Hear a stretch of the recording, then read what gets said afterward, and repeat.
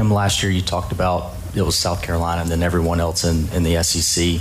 Does winning a national championship, does that close the gap with you guys with them, or what's your thoughts? I don't really look at it that way. I look at it as South Carolina has not been beaten. South Carolina is as good, in my opinion, as they were last year with new players. No one seems to have found the formula to beat them. And just like we will try to do the same thing a lot of teams do, and that's try to upset them. We're the underdog. I love underdog roles.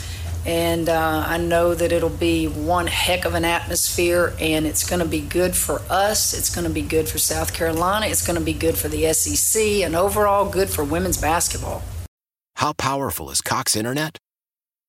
Powerful enough to let your band members in Vegas, Phoenix, and Rhode Island jam like you're all in the same garage.